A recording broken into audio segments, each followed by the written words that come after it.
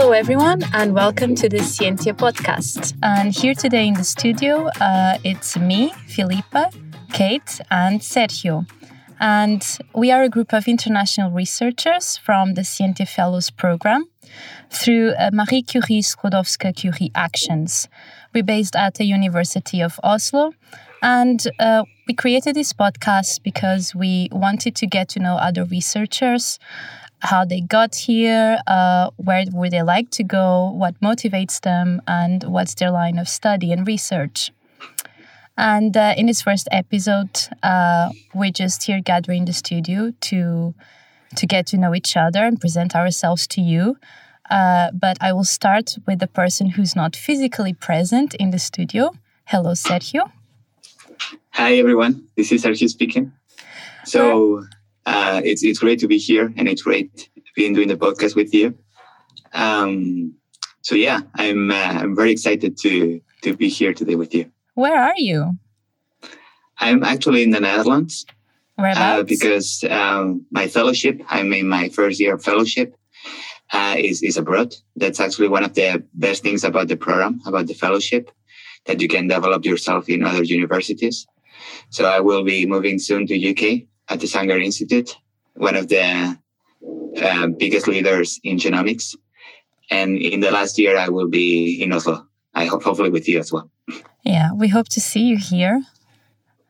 I do. I hope so as well. Well, in the UK, then that leads me to Kate. Yeah, so I'm originally from the UK and spent most of my first part of my career in the UK, in London and then Oxford.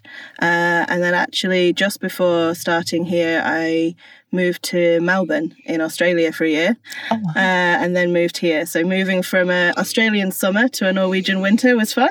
And then I've been in Oslo for nearly 2 years now. Okay. Yeah.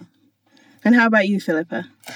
Well, I'm originally from Portugal, and then I moved to Oxford. Then I moved to Glasgow, and then to Oslo. And I've been here at the same time as UK for 2 years, more or less. But I didn't have a shock with the weather. You're not from Glasgow.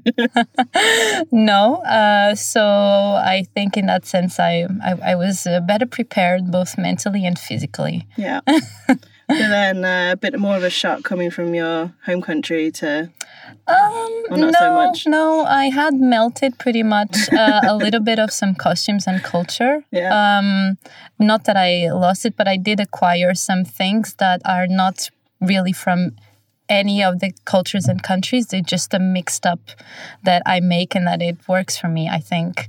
Okay. Yeah, and I don't know how you guys feel, but I've spoken with a lot of people about this that have been abroad for many years, and they feel the same, that they don't really identify themselves with anything in particular, but that they feel this same semi-identification with different cultures. How do you feel about that? Oh, that's interesting. I'm not sure. I guess I've been not outside the UK for as long, potentially, so I perhaps haven't seen that as much. Though I have to say, I definitely identify more as European. I felt a bit more different when I was in Australia. It's far too hot. I can't cope with that. So yeah, I definitely feel I'm more European and suited being in Europe. But yeah, other than that, yeah, I think...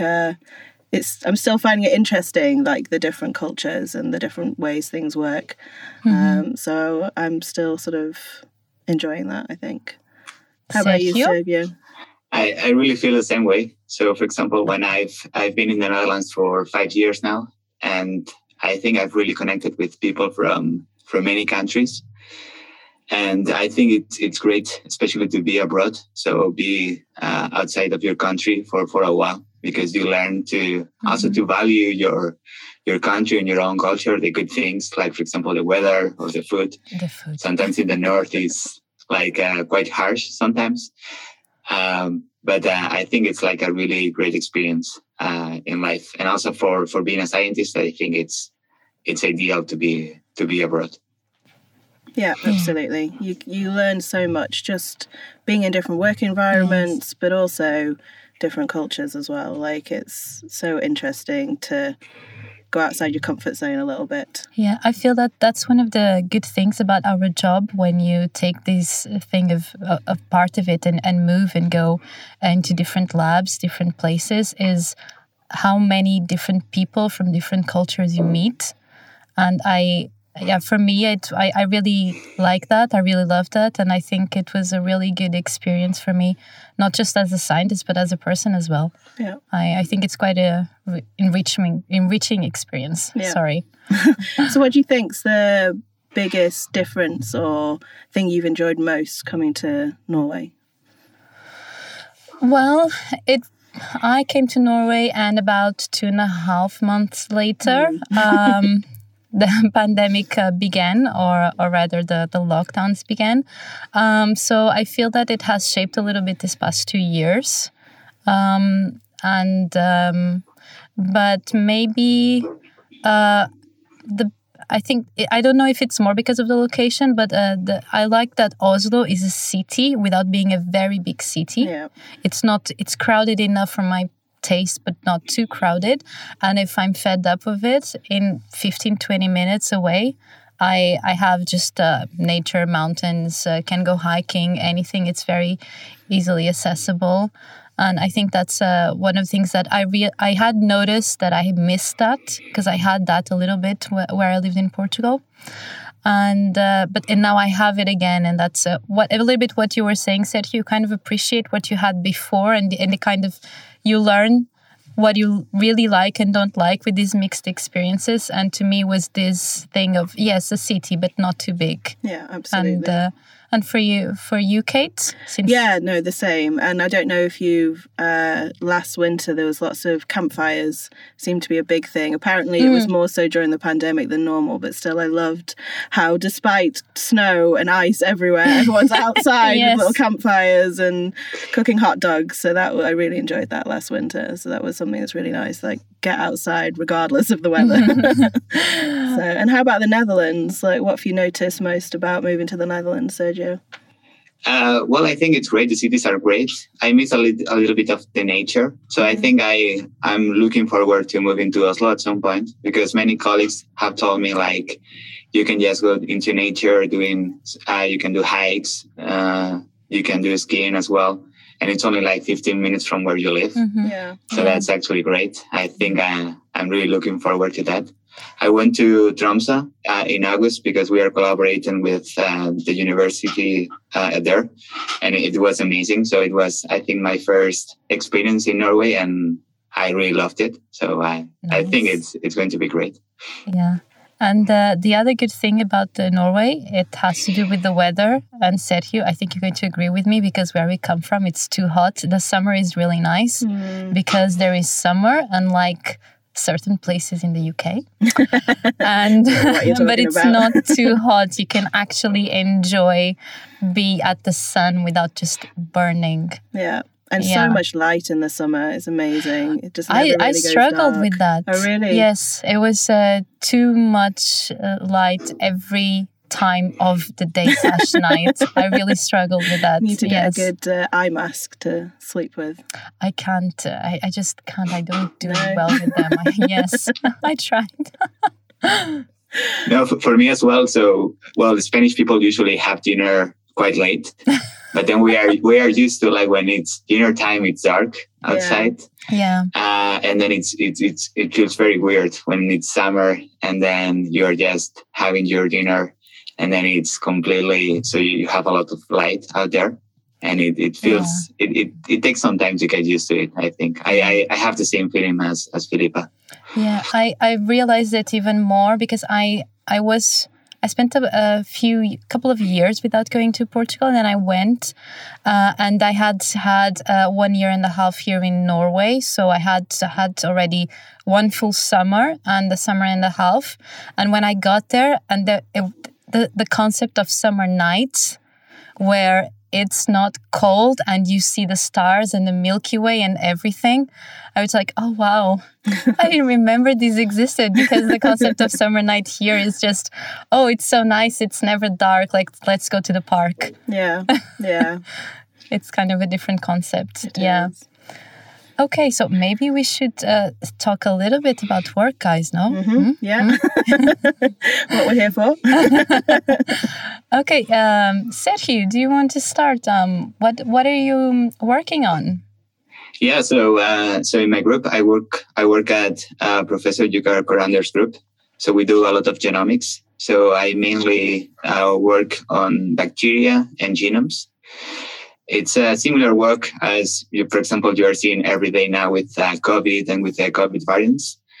And you only have to change that for bacteria. So I work with a species called E. coli, which is present in the guts of most of the people. So you can find it everywhere. But sometimes it's a nasty bug, because when you get ill or you feel sick, it's when you can get sick of that particular bacterium. And we mainly do sequencing to study these bacteria through the genomes. And we are just trying to understand how, for example, this particular bacterium can acquire resistance to antimicrobials, so to antibiotics. Yes, Filipa? Yeah. Yes, I was wondering, do you sequence strains collected from samples, like from patients, or how is your? Yes, we do exactly. So we were actually sequencing a collection of 2,000 samples from patients in all Norway from more than 20 years, and it's like a really precious collection. Like, a lot of people could like to have this type of collection. So we have samples from patients, and then we can see a little bit transmission dynamics and how people, how the bacteria can acquire resistance to antibiotics. And so then you're hoping to be able to find ways of preventing that? Yeah, hopefully that's one of the latest goals, at least from my fellowship, trying to understand how we can tackle the spread of this resistance. Oh. And we are working on that. Cool. Let's see where it goes. And what about you, Kate? Well, so my research is very different, switching tack. So I actually am based within the Norwegian Centre for Violence and Traumatic Stress Studies. It's a bit of a mouthful. But essentially, I'm interested in sleep and circadian rhythms after traumatic events. So when something bad happens to people, obviously people can react in lots of different ways. And one of that is sleep disruption. And I'm interested in how that plays into how they sort of react in other ways as well, so other sort of psychological impacts. And so currently I'm actually working on the Utøya study.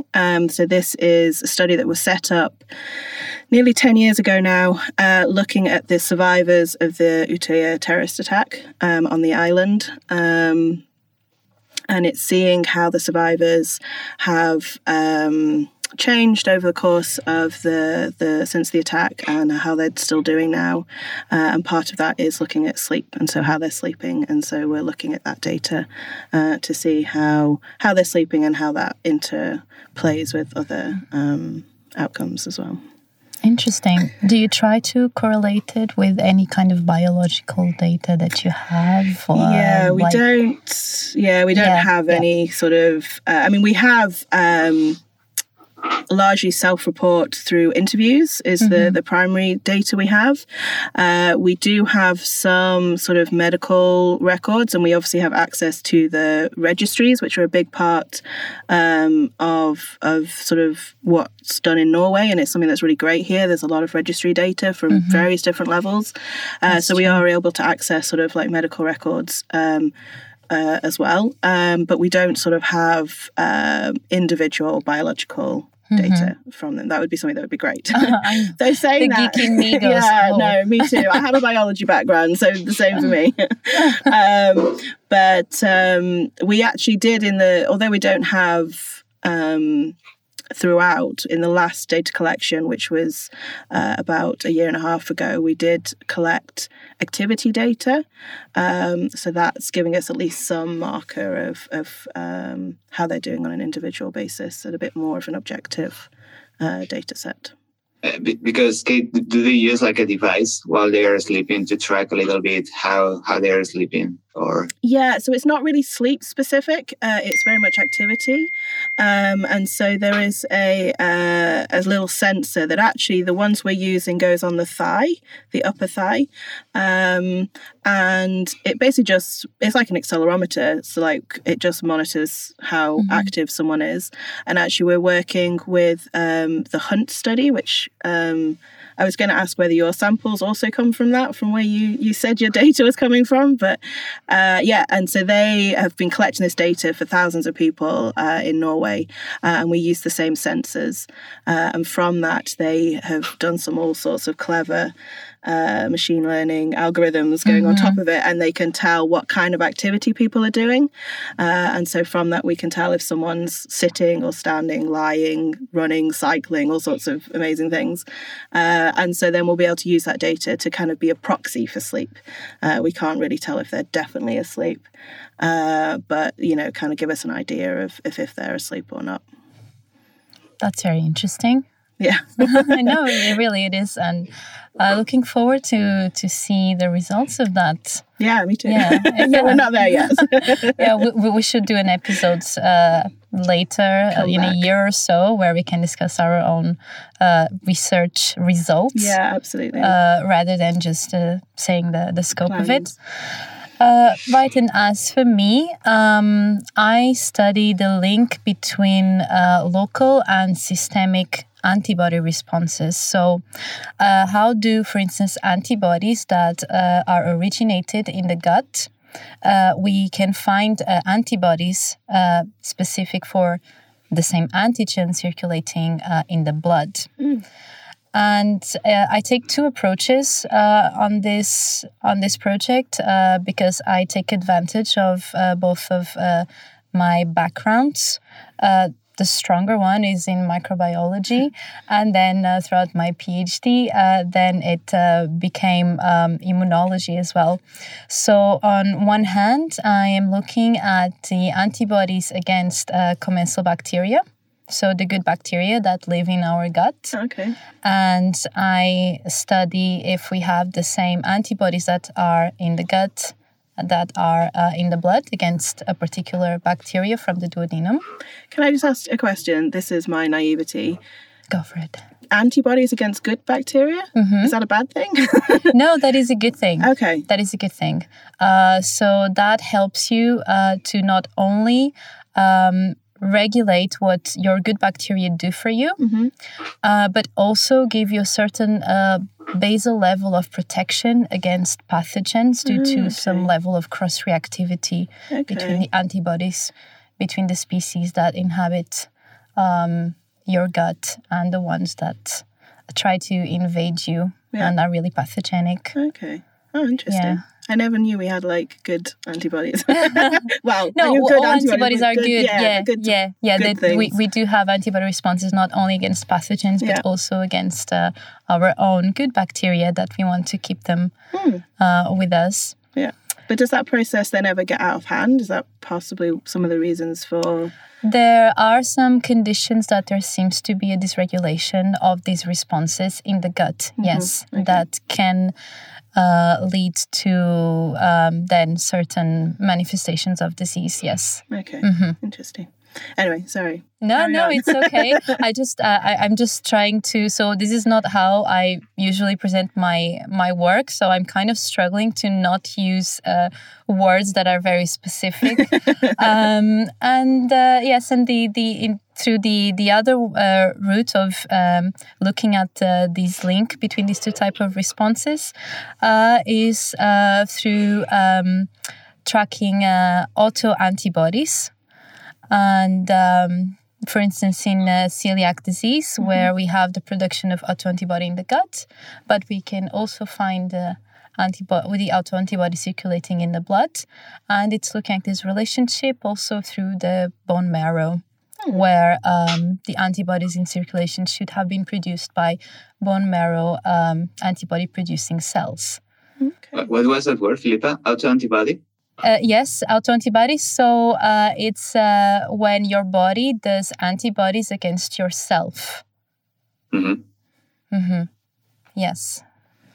Sorry, I should have mentioned that. No. No. That's good. All right. And I think that it was all for today for us. It was really nice to chat with you guys. And on the next episode, we will have 3 other colleagues of ours, Matthias, Vandana, and Andrea. And we hope you enjoy our podcast, and where we are going to have invited guests that have different lines of research, where they're going to talk about themselves behind the science and also about their science and their contribution. And thank you all for listening, and until next time. Thanks. Cheers. Bye. Bye. Bye. Thank you. Bye.